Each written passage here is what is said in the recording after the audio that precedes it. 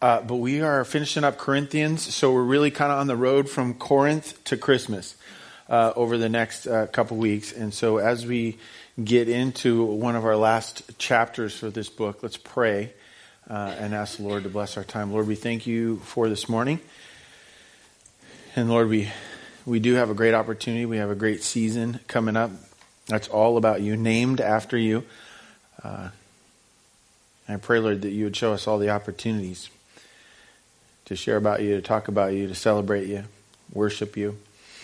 And then, Lord, pray, Lord, that even in the midst of a good season, a fun season, a giving season, there's still at times opposition. Things happen in our relationships, and we are confronted with opposition. And pray, Lord, that this morning we would hear from your word and how Paul deals with opposition, that it might be an example to us. Pray that you would teach us how to handle conflict. And so, Father, we pray that you would be with us in this time, guided by your Holy Spirit. And we pray this in your Son's name. Amen. All right, 2 Corinthians chapter 11, verse 1. Here we go. We're about to get started. One of my life verses. Ready? I wish you would bear with me in a little foolishness. Do bear with me. Not really a life verse, but kind of a fun little verse. Did you even know that verse was in the Bible? Do bear witness with me in a little foolishness. Did Paul like to have a little fun? Maybe. He's not really having fun here. He's a little bugged, actually, because there's something going on here where he is a little maybe frustrated or dealing with something that feels off topic, because there's this little competition going on. See, Paul's helped start this church in Corinth, and he's been trying to teach them and grow the church. But there's been other missionaries, other apostles that have come by to help the church at times and such. Probably from Jerusalem, the holy city. And what we're finding out is that they're getting a little more attention than Paul is maybe. In fact, some of the people in Corinth are questioning whether Paul is really an apostle, or maybe he's a missionary lowercase m. Not capital M missionary. He's just kind of second tier, because these other guys, well, we donate to them, we give to them, we support them financially. And Paul came into town after having started them earlier. He comes into town, and when they go to offer him a gift, as is culture for them, between friends and peers, you would offer gifts back and forth. Paul rejects the gift. He says, hey, look, all my needs are met. I'm being supported by another church. I'm doing fine. I need not take your gift. Keep your gift and help it grow your church, because that's what we're doing. We're building a church. Well, that got a little goofy because their gift was rejected. And Paul said, well, wait, you're thinking in terms of our relationship is like culture of our day. Our relationship is the way God defines it, not just by culture. And I don't want to be a burden to you, so I'm going to reject the gift, and we're going to keep moving on this mission that we're working on. But some of the people said, well, we pay them. We don't pay you anything. You get what you pay for. Right? Maybe you're not worth it. You're not really from Jerusalem. Maybe they are. And so Paul starts getting this opposition, either from the church or from these other apostles. And Paul says, wait a minute. Why are we doing comparison? We're off topic. In fact, if you really want to talk about this and do comparison, which Scott shared with us last week in chapter 10 with his sermon, and thank you, Scott, for sharing with us, this idea that we're not meant to compare. And Paul says, wait a minute, you want to do this comparison thing? Oh, I get it. We're doing foolishness right now.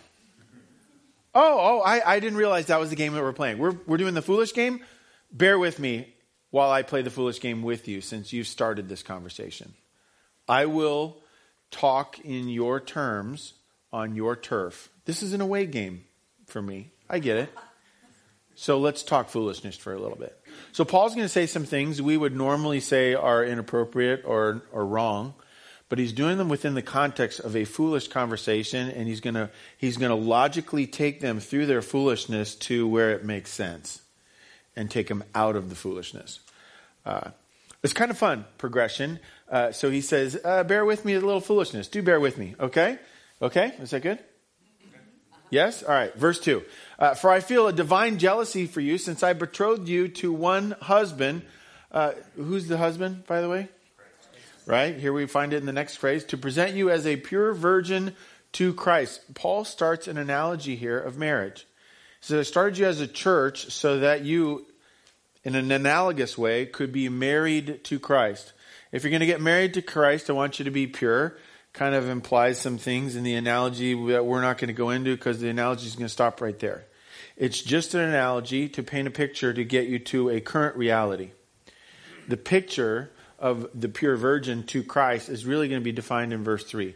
But I'm afraid that as the serpent deceived Eve by his cunning, your thoughts will be led astray from, and here's the pure virgin in Christ in the analogy. This is what the church is supposed to be. This is what Christians are supposed to do in their presentation towards Christ.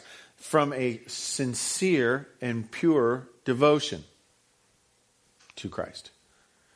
That's what Paul is saying is the goal here. Hey, I'm a little jealous because what I thought we were working on was becoming sincere and pure in our devotion to God. You have us in a discussion of comparison between apostles. This is not the point. Let us get back to our first goal. Verse 4, for if someone comes and proclaims another Jesus than the one we proclaimed, are there different ideas about Jesus out there even today? Yes. Yeah, I mean, you know that he didn't actually die. He just kind of fell asleep or passed out for a little while, and then rewoke a little while later. They didn't actually die. You know, that's a real theory out there. It's called swoon theory. It's in books, and they're trying to pass that off, right? Were there any doubts on what was portrayed, the eyewitnesses of his time as to what happened? There was zero. But a little time passes, and we're not sure, and they start coming up with other things, right? Paul says, be wary and leery of these kind of things when they start coming out. If someone tries to tell you that Jesus wasn't quite what he was portrayed to be, or if you receive a different spirit from the one you received, or accept a different gospel from the one you accepted, he says you put up with it readily enough. Paul says, wait a minute. You know why we're having this foolish discussion? Because you have accepted twisted versions of the truth readily enough. Well, no, we're in good luck because humans don't have that problem anymore. We aren't sold a bill of goods and we just kind of accept it at face value. I mean, if it's posted, it's always true. I sarcastically am trying to point out the idea that we have the same problem today that Corinth had then. So it's appropriate for us to be on the road from Corinth to Christmas. He says, we need to be careful that we're not readily accepting when the truth is twisted. You generally know when it's being twisted on you. You generally, your spidey senses go off, or I don't know, the Jedi in you, it says there's a virgins in the Force or whatever. But the longer you entertain it, it's kind of weird. It sets down roots and starts to grow, and then you think, well, maybe there's something to that. I was talking to somebody the other day about sexuality, and they were saying they weren't sure if that whole abstinence and keeping your sexuality just within your marriage, if that's really, I'm not sure if they really buy that. And I couldn't believe that. I said, well, where do you find that in the Bible? Oh, it wasn't a discussion about Bible. It was just, culture is different. Culture changes. I was like, wow. The culture will take anything that we have and twist it and use it to its own advantage. But we as Christians, we remember where truth comes from. Where do right and wrong get defined? They do not get defined in our pursuit of freedom. They do not get defined in our feelings or our emotions. They are not defined in what we can logically make sense of, because what we know is there are many things about the Lord that we can't understand fully. We can't totally explain. Right? You want two of them right now? Explain the Trinity. Right? How about this? Fully God, fully man. Doctrine of Christ. How could he be 100% God and 100% man at the same time? Cannot compute. Danger. Will Robinson. Right? It just doesn't work. So our truth gets defined by more than what we can make sense of, or by what we feel is right, or even by what we experience. And Paul's warning this church at Corinth, like, hey, whoa. Make sure you're not in the camp of readily accepts. It's a dangerous camp to be in. We test everything with Scripture. And just, for example, just a little test of the emergency broadcast system right here. What do we use to know right and wrong? Where do right and wrong come from? Right? If Mark Heitzman was here, he would say what? Jesus, okay? Right? And then what we would do is you say, okay, if God defines truth, right and wrong, what avenues does he use to deliver that truth to us? And then Rich would say, as he did a second ago, Bible. Some of it we get from the Bible. Where else do we get right and wrong? Holy Spirit, maybe guidance of the Holy Spirit. Sometimes the Holy Spirit can work in our, what's that other thing? Psychologists might call it your id or your whatever. They got all these little words for your conscience, right? Where else do you get truth? Prayer. You ask for it, okay? And it manifests itself in what other ways? After you pray for it. Confirmation. Where do you get confirmation? You sit with a mentor. You sit with Rich and Steve, maybe Terry and Fred, and you sit down and you go, hey, can we talk about this? The Bible calls that the what? Wise counsel, council of elders, whatever. Now, is any single one of those guys going to have it 100% correct? Probably not. Reference Job's buddies. But in the council of many witnesses, you might get something close to right. What's another way that we experience it? You try it. How about you just try it? And it either works, and it's of the Lord, or it doesn't work, right? You know what that one's called, right? How do you learn? The hard way. That's how I learn. I learn most of my things the hard way, right? I prayed about it. I talked to Fred. I talked to so-and-so. I read the Bible and found some verses, and then I go and try it. And I find out I read the verse wrong, and the other person, he didn't know what he was talking about, and God answered my prayer. The answer was no, right? So there are ways to find out what's right and wrong. Culture is not necessarily one of them. And just because the crowd says this is what we want, doesn't mean it's right. Reference the bottom of Mount Sinai. Sociologists would tell you crowd theory, IQ goes down the larger the crowd is. Right? So Paul's saying, be careful that we're not in the camp of readily accepts. Verse 5, indeed, I consider that I am not in the least inferior to these, what are they? Oh, Paul, you've resorted to name calling. I tell my kids not to call each other names, right? But here Paul, he starts calling them super apostles, right? Can you hear the music? Dun, dun, dun, dun, dun, dun, dun. There's a cape, it has an S on it, but it's not for Superman. Why would he name call? Because we're in a foolish conversation again, remember? This is not something Paul would normally do. But he says, wait a minute, these people, they're from Jerusalem. Well, I can't be as good as them. They're from Jerusalem. By the way, any of you from Jerusalem? Oh, you're not, huh? Any of you getting paid to be a missionary to a startup church? No? Gosh, you guys are all inferior. Paul says, I am not in the least, not the smallest unit of measure. I am not inferior to these people from the right place and paid for their talent. Good at speaking, by the way, which we're going to hear in a few seconds, but he hasn't referenced it just yet. And Paul says, I am not in the least inferior to them. Any guesses? Does he really think they're super apostles? No. Okay. And how does Paul feel about himself in the face of the opposition that he's trying to handle? How does he feel about himself? What does he say? I'm not in the least inferior. Yeah. How would you say that on the street? Because you would not ever walk up to somebody and say, by the way, I am feeling today not in the least inferior to you. Right? How would you say it? Feeling pretty good about myself today. Is Paul feeling confident here? You know what happens when you face opposition? You start to question. Am I the right guy? Do I have enough talent? Do I know enough? Maybe they're right.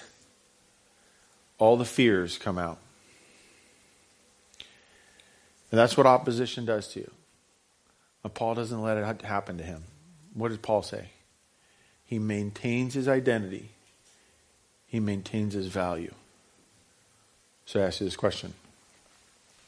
Are you inferior? No. I got two. Can I get a third? No. Are you inferior? No. Are you inferior? No. In any way?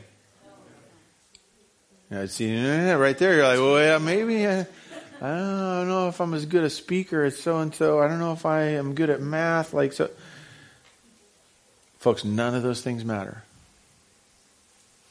Where's your value determined? In God, in Christ, in your design of how He's made you. Oh, so what? You're not good at math. So? That's why Gene's here. Right? Maybe you don't have fashion sense and you need help from somebody who lives maybe in the same room as you. Okay? It doesn't determine your value. You bring something to the table? Yes. Every time you walk in a room? Yes. Yeah. Opposition will make you question that. Opposition will have you doubt God's design of how He's made you to think, to feel, to experience, to the words that you choose. Hey, you know what? They're just the words you choose. Just own them. Enjoy it. And go through as best you can your day, your mission, your ministry, your experiences, the way God's called you to do it. Because opposition is going to show up. It's going to rear its ugly face. It's going to attack, point the finger. Maybe it might get loud. But it's going to happen in a lot of places. Right? Especially if you say Merry Christmas. You might get some opposition to that. You ever had that one? Hey, Merry Christmas.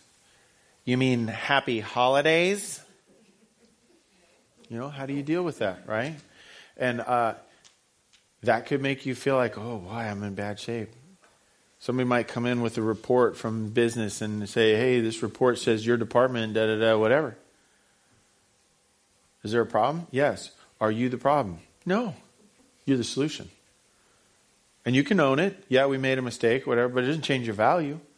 You're by no means in any way inferior. Paul maintains his value and his confidence.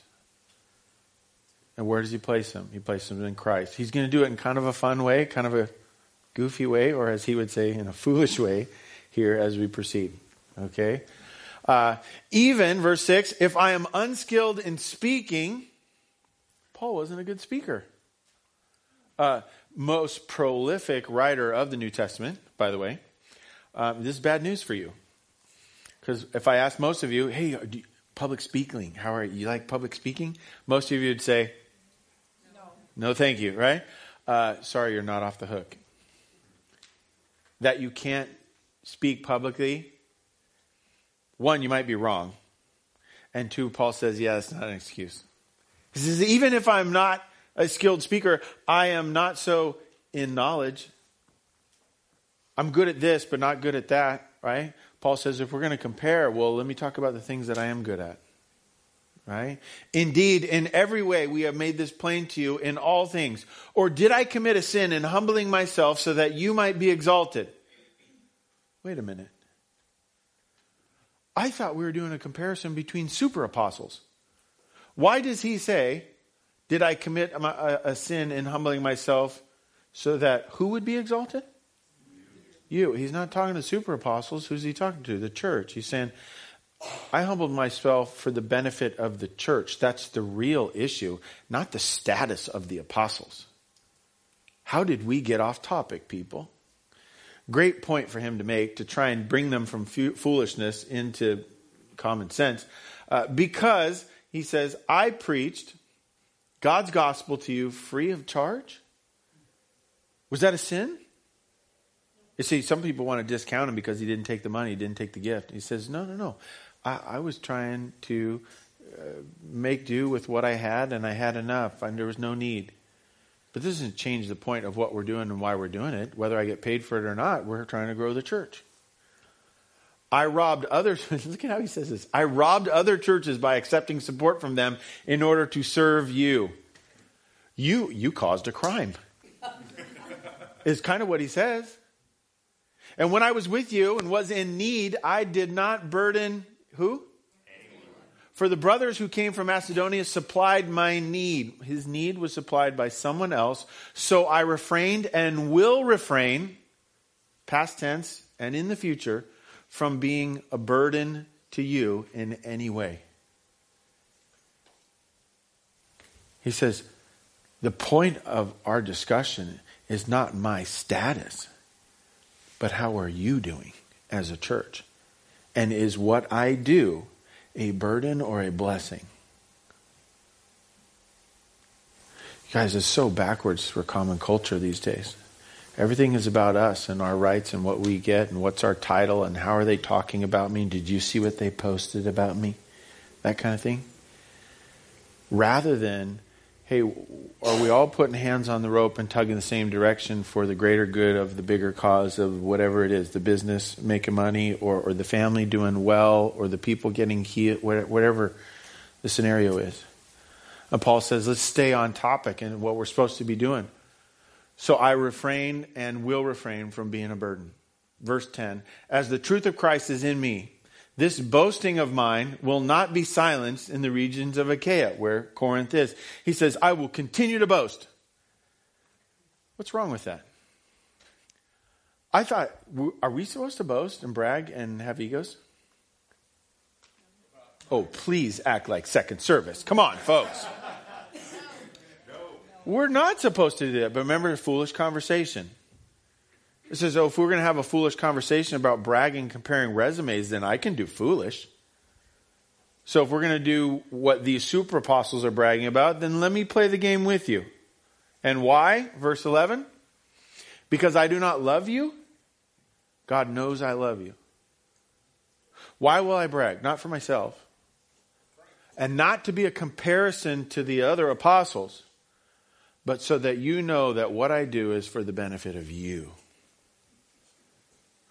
What if in the face of opposition you tried to do something to the benefit of those that oppose you, rather than taking it personally, as if somehow it were true?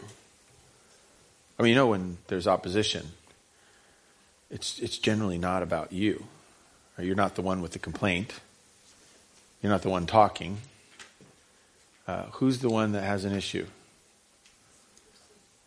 The person initiating. I would have more questions about their condition, about their relationship with the Lord, rather than you. But yet when they oppose you, you will question yourself. Isn't that goofy? It's a great strategy of attack. But the point then becomes not on what you're working on together or trying to solve, but it becomes a comparison thing between the two of you. Rather than, Paul says, It's not about us. It's about the church. It's a great way of him changing the subject and bringing it back to point. Verse 12, and what I do, I will continue to do in order to undermine the claims of those who would like to claim that in their boasted mission, they work on the same terms as we do. I think there's double meaning there. Are they working on the same terms? No, one's getting paid and one's getting not. I would say that's not the most important meaning. I would say that the most important meaning is the difference in terms of the two groups of apostles, and one is doing it for the benefit of the church, and one is doing it for the betterment of himself. And Paul says, oh, you want to compare? When you do stuff for the family, are you doing it so that you look good when you go out in public and people talk about your family? No. I mean, very few families do that, right? Within families, it's kind of like we care about each other and we want to take care of them. Paul says, let's act that way. 13, verse 13. For such men are false apostles, name calling. False apostles, deceitful workmen, disguising themselves as apostles of Christ. And no wonder, for even Satan disguises himself as an angel of light. Second reference now to the Garden of Eden. Right? So it is no surprise if his servants also disguise themselves as servants of righteousness. Their end will correspond to their deeds. It's kind of interesting. Is that a good sentence for them? Now, the end refers to judgment, and it's not going to go well for them because they're off base. But I would love to pair that with a phrase that we read a little bit earlier, the idea of accepting a twisted truth readily enough. If we pair those two, that mean that the church was buying what these foolish people have been selling. And if they're buying that, then their end will correspond to their deeds as well. And if that's the case, then there's a danger in us having to change that pronoun from their to our. When we accept the lie that other people say about us, when we accept the lies, the twisted truth that people say about God, we run the risk of then behaving on those twisted, irrational truths, and therefore our deeds change and our end will correspond to our deeds. And Paul says, let's not be that way. I repeat, verse 16, let no one think me foolish. He says, let's maybe start putting away with this foolishness. But even if you do, accept me as a fool, so that I too may boast a little. What am I saying with this boastful confidence? I say not with the Lord's authority, but as a what? As a fool. You want to do the comparison game? He says, great. Let's do the comparison game. Really, let me read you my resume. Since many boast according to the flesh, I too will boast, for you gladly bear with fools. What did he just call the super apostles? Being wise yourselves. Does he really mean that? No, he's trying to teach them. You need to learn how to be wise. For you bear it. This is what you put up with. If someone makes slaves of you, or devours you, or takes advantage of you, or puts on airs, or strikes you in the face. Why did he reference those things?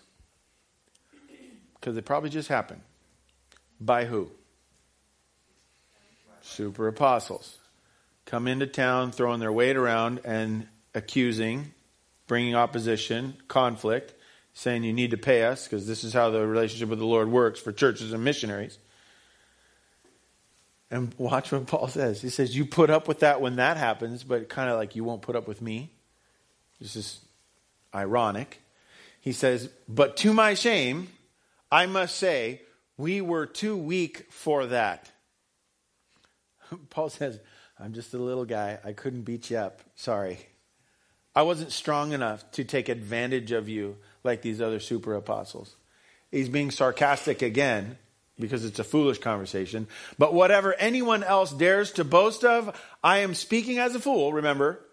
I also dare to boast of that. Are they Hebrews? So am I. Are they Israelites? So am I. Are they offspring of Abraham? So am I. Are they servants of Christ? Read this one for me. What? I'm a better Christian than them. He said, doesn't that feel like a violation? I mean, that shouldn't be in the Bible. Out of context, it shouldn't. But in the context of a foolish conversation, what's he saying? This is the very thing that they're accusing me of. Who's better as a Christian? And what does he say? I got the background that I need to have. Are we really comparing Christianity? I am talking like a what? Okay, so is he even taking himself seriously? Okay, so you guys can calm down. There wasn't a violation, all right? With far greater labors, far more imprisonments. Wait, are these things to brag about? I think these are things to be ashamed of. I thought he was bragging. Watch what he does on the bragging. He's going to turn it, and he's going to brag about things most people would be ashamed of. Far more imprisonments with countless beatings and often near death. 5 times I received at the hands of Jews the 40 lashes less 1, because 40 was considered maybe killing you, and they wanted to make sure they didn't do that, so they'd only give him 39 lashes. I'd done that 5 times. 3 times, verse 25, I was beaten with rods. Once I was stoned. 3 times I was shipwrecked. A night and a day I was adrift at sea. That's my least favorite one. I might do the other ones. I don't want to float in the ocean by myself for a day and a half. I don't know. For some reason, I was stuck on that one all this week. Floating in the ocean, I can't see. No, not me. Take me, Lord, right? 3 times stoned, shipwrecked, adrift in the sea. Verse 26, on frequent journeys, in danger from rivers, danger from robbers, danger from my own people, danger from Gentiles, danger in the city, danger in the wilderness, at sea, from false brothers, in toil and hardship, through many a sleepless night, in hunger and thirst, often without food, in cold and exposure. What a horrid list. Terrible list. He says, oh, we're bragging? Well, let me tell you my resume as a rabbi and where I studied here. Wait. There's nothing about his degrees or how many years he worked at Advent or anything like that, right? He's kind of making a mockery of this comparison thing. When you face opposition, you need not engage it fully or accept it fully. Paul's twisting the game and saying, I think I'll brag on other things. Verse 28, and apart from other things, because he could have listed more. There's the daily pressure on me of my anxiety for all the churches. You ever heard that phrase, saving the best for last? He lists this terrible list of all these mistreatments and things that he struggled with. And then I think he saves the best for last and says, the worst one is the anxiety that I feel for the church. That it would do well and grow and succeed and reach more people, that they would come to a knowledge of Christ, his sacrifice, his love. That's what I'm worried about. Do you want to compare that to the super apostles? Verse 29, who is weak and I am not weak? Who is made to fall and I am not indignant? If I must boast, I will boast of the things that show my what? Weakness. And here's where I would say the foolish conversation has probably ended. Because he says, I boast in my weakness, which means I boast in the strength of God, not myself. Great example in stark contrast to what the super apostles are doing. Verse 31, the God and Father of the Lord Jesus, who is blessed forever, knows that I am not lying. Pretty strong statement for him to say, considering some of the phrases he used during his foolish talk. I'm a better Christian than them. And those guys, he says, hey, God's heard everything that I said, and he knows that I'm speaking the truth. Pretty bold statement. And now watch this. And I think this one's kind of fun. It's going to be our third fill-in. Verse 32. At Damascus, the governor under King Aretas was guarding the city of Damascus in order to seize me. But I was let down in a basket through a window in the wall and escaped his hands. May the Lord bless the reading of his word. Amen? Amen. This is a guy who knows how to be chased by a governor and a king. All the forces in town probably looking for him. And how's he get out? Hey, I'm just a little guy. I think I can fit in that basket. You want to let me out this window? I'm going to run, some would say like a coward from the authorities. This guy knows what it's like to face opposition. But let me talk to you about three of the things I think we can take from this passage. I think there's probably more and would love for you to seek your own things from this passage, but here's three that I might offer. One, in the face of opposition, we have to learn to differentiate between deceit and knowledge. We need to know the difference between those two. Verse 3, he says, I fear that you will be deceived like the serpent did when he was cunning towards Eve. He says, it's easy for us to be deceived. Verse 6, when you follow farther down, he says, indeed, I consider that I am not least inferior of these super apostles. Even though I am unskilled in speaking, I am not so in knowledge. He says, I know the truth. And I know when people are trying to deceive me. And that's a big deal. We need to know where truth comes from. And then we need to know when it's being challenged. When it's being challenged, we need to be thinking about what's the bias behind it. What's the motivation for changing what we believe about this or that. And here's where I would reference again. When somebody is attacking you or initiating conflict with you, they're deceived.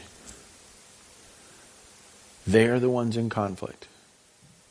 And you need to be careful not to get into comparison, name calling, fear of your future or your value, your status. Zero of that is in question to God.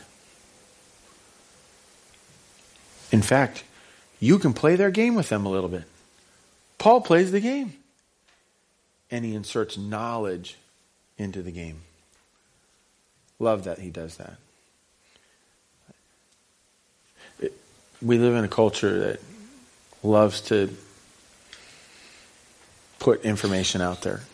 And it's a good thing that we've progressed so much as humankind, because the good news is there's no more deceit anymore. Anything people post, it's totally true. And everything that was said in the election on both sides, we can bank on all of it.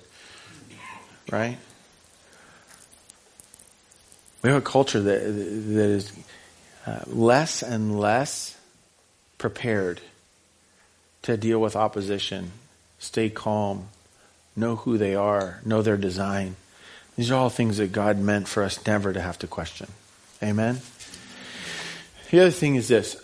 When we differentiate between deceit and knowledge, we know where our provisions come from. We know who's really taking care of us. And so verse 9 draws our attention to this idea. And Paul says it twice in this verse. He says, when I was with you and I was in need, I did not burden anyone. For the brothers coming from Macedonia supplied my needs, so I refrained and will refrain from burdening. What if in the face of opposition, those who opposed you, you worked to avoid being a burden to them?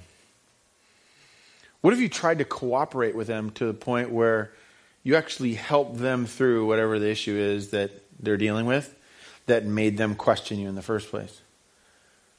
What if you became an agent of change, an agent of healing, health, whatever? What if you prayed for them? Whoa.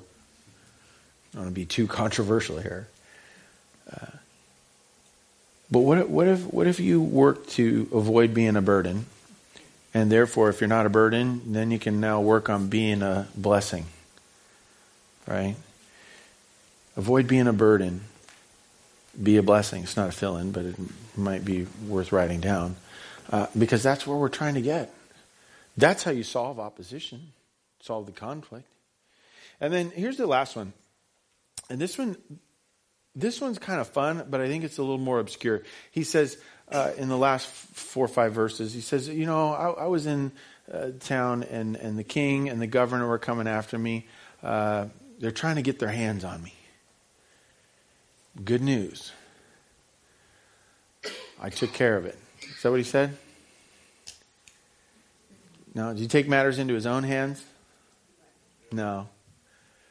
He put himself in someone else's hands. We're not even sure. There's no name for the hands that he was put in, but somebody had hands on a rope at the end of a basket, and he climbed in this basket. They pushed him out. The good thing he was a small little guy and wasn't big enough to punch anybody in the face, as he claimed earlier. Because, I mean, he was small enough to fit in a basket, and someone with their hands could let him down the wall. You can call it cowardice or running or whatever. I call it this. I call it him understanding which hands he's supposed to be in. There's some authorities that they're out of line, and he runs from them. But he could have taken matters into his own hands. He doesn't. Instead, he puts himself in the hands of someone else who can help him. And part of us knowing the difference between deceit and knowledge is knowing what are the helping hands. You see, there's three sets of different hands there that you got to evaluate. And I would argue that there's really a fourth set of hands. Because I think the hands that let him down in the basket were orchestrated by God's hand. I think in the midst of opposition and conflict, when people question your status or your resume or your intentions or your heart or any of that, you have to remember how you place yourself in the right hands. In the midst of something going on, one of the questions you might ask yourself is, which set of hands am I focusing on? My own? I'm going to solve this. I'm going to be independent, self-sufficient. Are you focusing on the hands of somebody who's after you? You put a lot of weight on the hands of another couple, another person, or that might be able to help you? Or is there a point where you step back from all of it and go, there's one set of hands that's more important in all of this, and that's God's. I love that he says in that super long list, hey, I was shipwrecked, I was beaten, I was, all this stuff. Those are really testimonies as to the hands that he was held in. And so we have to place ourselves in the right hands. And that becomes the question. Am I trusting in the Lord? I'll admit there are times where I go through things and I can go hours, days at a time and stop and think to myself, I haven't prayed about this. Why not? My trust is in the wrong set of hands at that point. I've wasted all this time where I could have asked God, asked somebody else, whatever. But getting to that place. That's a hard place to get to when you're in opposition. People are accusing you and pointing the finger and the whole thing. But it's a place you need to get to. We need to learn how to do those three things. Amen? Amen. Father, thank you for this morning. Thank you, Lord, that you give us everything we need. Well, some of us need a basket and a rope at times. Some of us need a friend.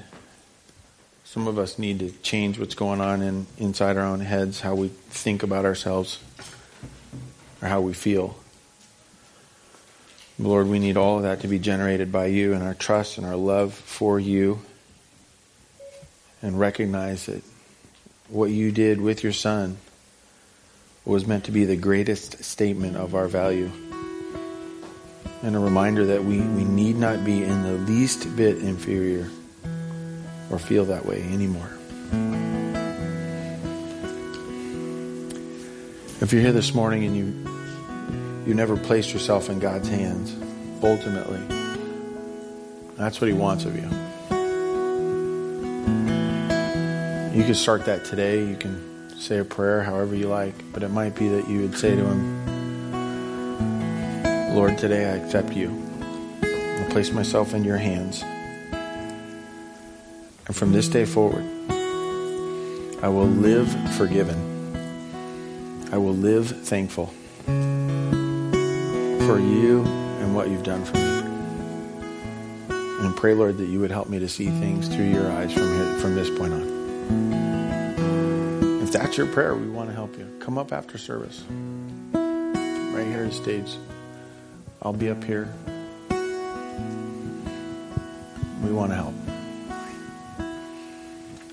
On another note, if you're here this morning and you're just in the midst of opposition and you just need somebody to pray with you, come up front for that too. We'll have staff and prayer team people up here. We'd love to pray with you face to face, if that's you. Lord, we thank you for this season. We thank you for the opportunities it will provide. And I pray, Lord, you would be with us as we walk through it. We pray this in your Son's name. Amen.